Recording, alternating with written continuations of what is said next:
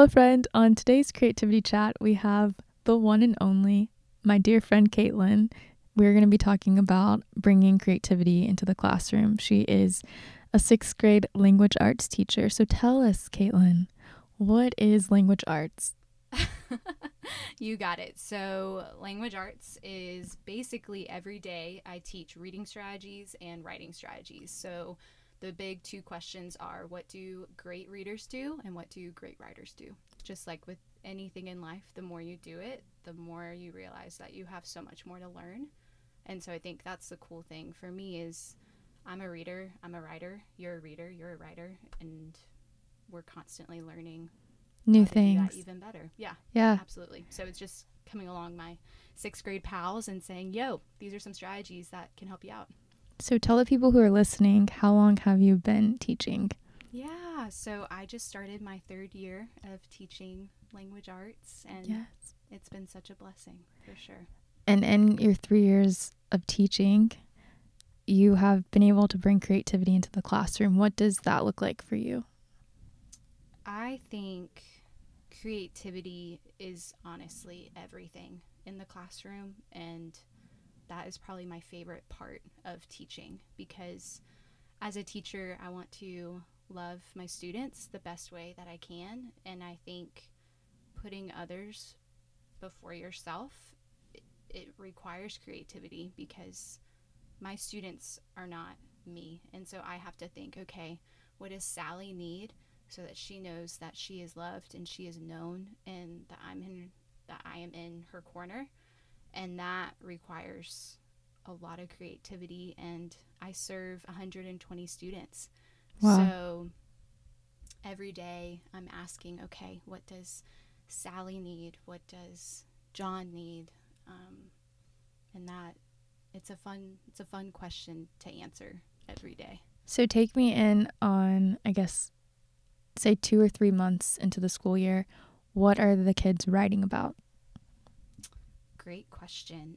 It's one of my favorite writing units. It's personal narrative. Okay. So they choose a small moment, a small memory in their lives, and they write about it. They write 2 to 3 pages, and it's such a sweet connection point to learn more about them and learn more about their stories. What ways do you feel like the kids are able to grow through their writing?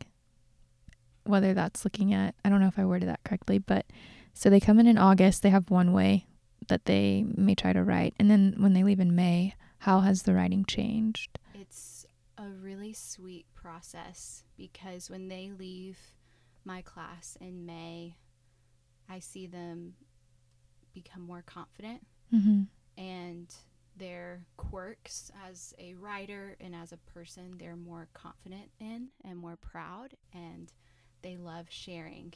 While in August, they're more timid and more unsure, seeking validation. But in May, they're more like, hey, look what I did. And it's sweet to come alongside them and say, hey, what you're doing, that is incredible, and that is working for you, and you need to keep doing that. And so speaking life into them. Yeah. Because I think, we are taught that there is one way, and that way is right, and that way is correct. And I think what's so neat about my specific content area is there are multiple correct, quote unquote, correct ways. And so trying to teach them that it's okay if they do things differently, as long as it works well for them. And it also requires creativity on my part, because I need to brainstorm, okay, this strategy isn't working well for Susie. So what is something new that we can bring to the table so that she can be supported and successful? What does creativity look like for you outside of work? Outside of work, I love painting. I love painting a lot. So I love calligraphy, and being able to create signs for people. It's been a sweet way that I can celebrate others, and also just get alone and think and reflect. What types of things do you like to paint? Because calligraphy, I went to a wedding and you had done the signs for the wedding, which was really cool. So when I paint, it is calligraphy. So I use acrylic paint and my paintbrush, and that's pretty much what I paint. When I was younger, I would probably do more flowers Okay. and stuff like that. I'm sure my mom still has those somewhere. But now it's pretty much when I do calligraphy, my favorite medium is acrylic paint on wood. It's a sweet time because I think my job is so people oriented and conversation and relationship based. It's a great escape for me because when I paint, it's just me and the paint and the wood. And I listen to a podcast or listen to music, or sometimes don't listen to anything. And it's a great way for me to just center in and check on how I'm doing. I think we all need that. We all need some way to share what's either inside of us or just a way to reflect on what's going on in life. What's something that you're excited about painting in the near future? I think that's probably my favorite part of my painting is it is very spontaneous, and I am 300% a planner. You really are. I am. And so often when I paint, it's very spontaneous. I'll just wake up one morning or, come home from work one day and just say, hey, I want to paint. And I do. And often when I paint something, it's for someone else. So it's not necessarily what does my room need or what do I want, but it's, hey, this person could use some encouragement. Maybe I can make a sign for them and gift it to them. Yeah. And I think that's really sweet to have that perspective when it comes to painting, because you can obviously bring that back into the classroom of, like you were saying, what does Sally need? What does John need? When you think back to the students you've taught in the past now 3 years, have you seen something in a writer and you feel like you've said something to maybe encourage that person to continue writing? And if you did, what did you say? What did you say to the little writer that you saw maybe actually using writing in his or her future? That's the beauty of what I've been learning, is when you speak life into someone or encourage someone else's creativity, I think in my brain I have tricked myself to think that it has to be super complex and super deep, when in reality these students, these kiddos of mine, are just like me. They want to be seen and known. And so often for me, it's simply getting down on their level and saying, hey, I know there's a lot of students in this room. I know it's really chaotic right now, but I want you to know that what I see is incredible. And do you know that? Like, often that's how I started out. I'm like, hey, do you know that you're a fantastic writer and you are really gifted in this? Or I start by saying, hey, do you know, like, you're not giving up right now, and you're showing perseverance and courage, and you're doing something that's really difficult. Like, are you aware of that? And it's super sweet because normally their smile, it's kind of like like, I guess so. And it's just sweet to see their face slowly light up and to acknowledge the hard work and the courage that is being done. So often my comments are super simple. Because I think ultimately what we need is simple, just to be known and to have someone who is present with us, cheering us on. A phrase I like to use a lot is in your corner. And that phrase, a former boss used that in an email, I guess 6 years ago, and it has just always stuck with me. I think just the power of that phrase, to have someone in your corner. And I think to encourage creativity, you need to be in someone else's corner. And then also, how can we be in other people's corners that requires creativity as well? In what ways would you say people are in your corner creatively, or you are in their corner creatively? It's a mixture of consistency and surprises.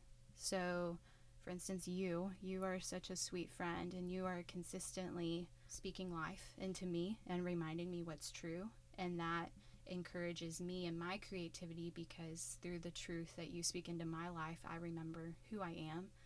And when I know who I am, I'm therefore more creative. Yeah. But then it's also those friends who it's very spontaneous, out of the blue, like, hey, I'm thinking about you and I want to speak this life into you and remind you of something. So if someone's listening and he or she doesn't understand what it means to speak life, how would you describe that? I think if you're a Jesus follower, it's reminding your friend of the truth of who we are and how real and beautiful the gospel is. When we talk about being spontaneous, I will say one time you mailed me a letter, and in the letter there was confetti. Yes, there was confetti. That. It just like fell on me too, because I was not expecting that. It was I'm just... so sorry. No, it was great. It was great. I mean, I want to copy it one day and send it to someone else, because I just thought, of course, Caitlin would send me a letter. Here's a letter with a surprise, and confetti just comes out of it. After I sent that letter, I vowed that I would never do that again. Because being the person that I am, if someone were to do that to me, oh my gosh, it would be magical. But I would secretly wish that they would have been like, hey, when you open this letter, you probably want to be in your kitchen or outside. No, it's fine. It was on the carpet. You can pick it up. Okay, good. Yeah, we have fingers. Bless. What are you excited about specifically this year? Because you've gone through 2 full years, and I mean, 3 is a good number. That's right. You kind of have an idea of a routine, but the kids are different. Sure. What are you hoping to see when May ends? I think for me, I never want to lose the wonder that I have the opportunity to daily show up and be present to 120 souls each day. And that's only students. That doesn't include my colleagues. And so this year, I want to focus on loving more boldly and reminding myself that my success is found in Christ and not what I do. I'm excited that with year 3 to just let go and know that my worth is not found in what I do, but in Jesus, and loving my students out of that. I'm very excited about that. Thanks, Caitlin. Thanks, Kristen. For the last question, I do have a last question. Okay. If there's someone that's listening who is deciding on being an elementary school teacher or a middle school or a high school, what would you say to someone to get them to commit to middle school? Oh, goodness. That's a great question. I don't think I'm about to answer it the way you want me to. But here's my answer. I think everyone has a niche. And if the Lord is calling you to middle school, go for it. If the Lord is calling you to elementary, go for it. If the Lord is calling you to high school, go for it. I think just a part of my story is I knew the Lord was calling me to middle school, and I tried to run away from it. And the best and sweetest act of obedience from the grace of God was that I decided to say, okay, Lord, I will follow you. And that was the best decision I ever made. And I am so thankful for that. And so I think my encouragement would be to just listen, and listen, and pray that you have the courage to know what to do, or the wisdom to know what to do and the courage to do it. Because ultimately, we want to be where the Lord wants us to be. There you go. Someone needed that. I just really felt like someone needed that.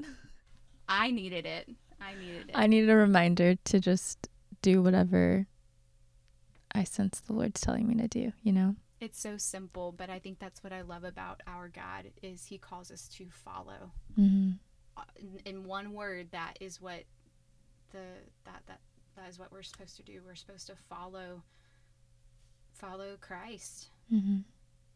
And with that comes loving others. With that comes freedom. With that comes abiding. With that comes creativity. I was going to say that, but I didn't want to be cheesy. No, but it's true. It's not, we yeah. serve a creative God. Oh, he is. And the more that we spend time with him, the greater our creativity becomes. Definitely. I think that's a sweet prayer. Have you ever prayed that prayer before? Oh, 100%. I think my very first year in camp ministry, I was just praying like, Lord, I need creativity. Mm-hmm. And it was just amazing to see how the Lord provided. We'll give it to you. Yeah. Oh my goodness, he always provides. I'm such a firm believer that everyone is creative regardless of what field he or she is in. Absolutely. Sometimes they just need to be told that. They need to be reminded. And I think that's really special that you're able to teach. When I think of a teacher, usually people would think of art as being the most creative. Oh, you're creative because you're an art teacher. But no, you are creative because you are human. And the Lord made you creative. So well, I think loving others requires creativity, to think beyond yourself and to know, to ask the Lord for wisdom. Like, Lord, how do I love this person? Life is creative. Thanks for being on today's Creativity Chat, Caitlin. Thanks for having me. This is the best. And please leave a rating, subscribe to the podcast. All the things. Hope you have a lovely rest of the day. Thank you for listening. Bye.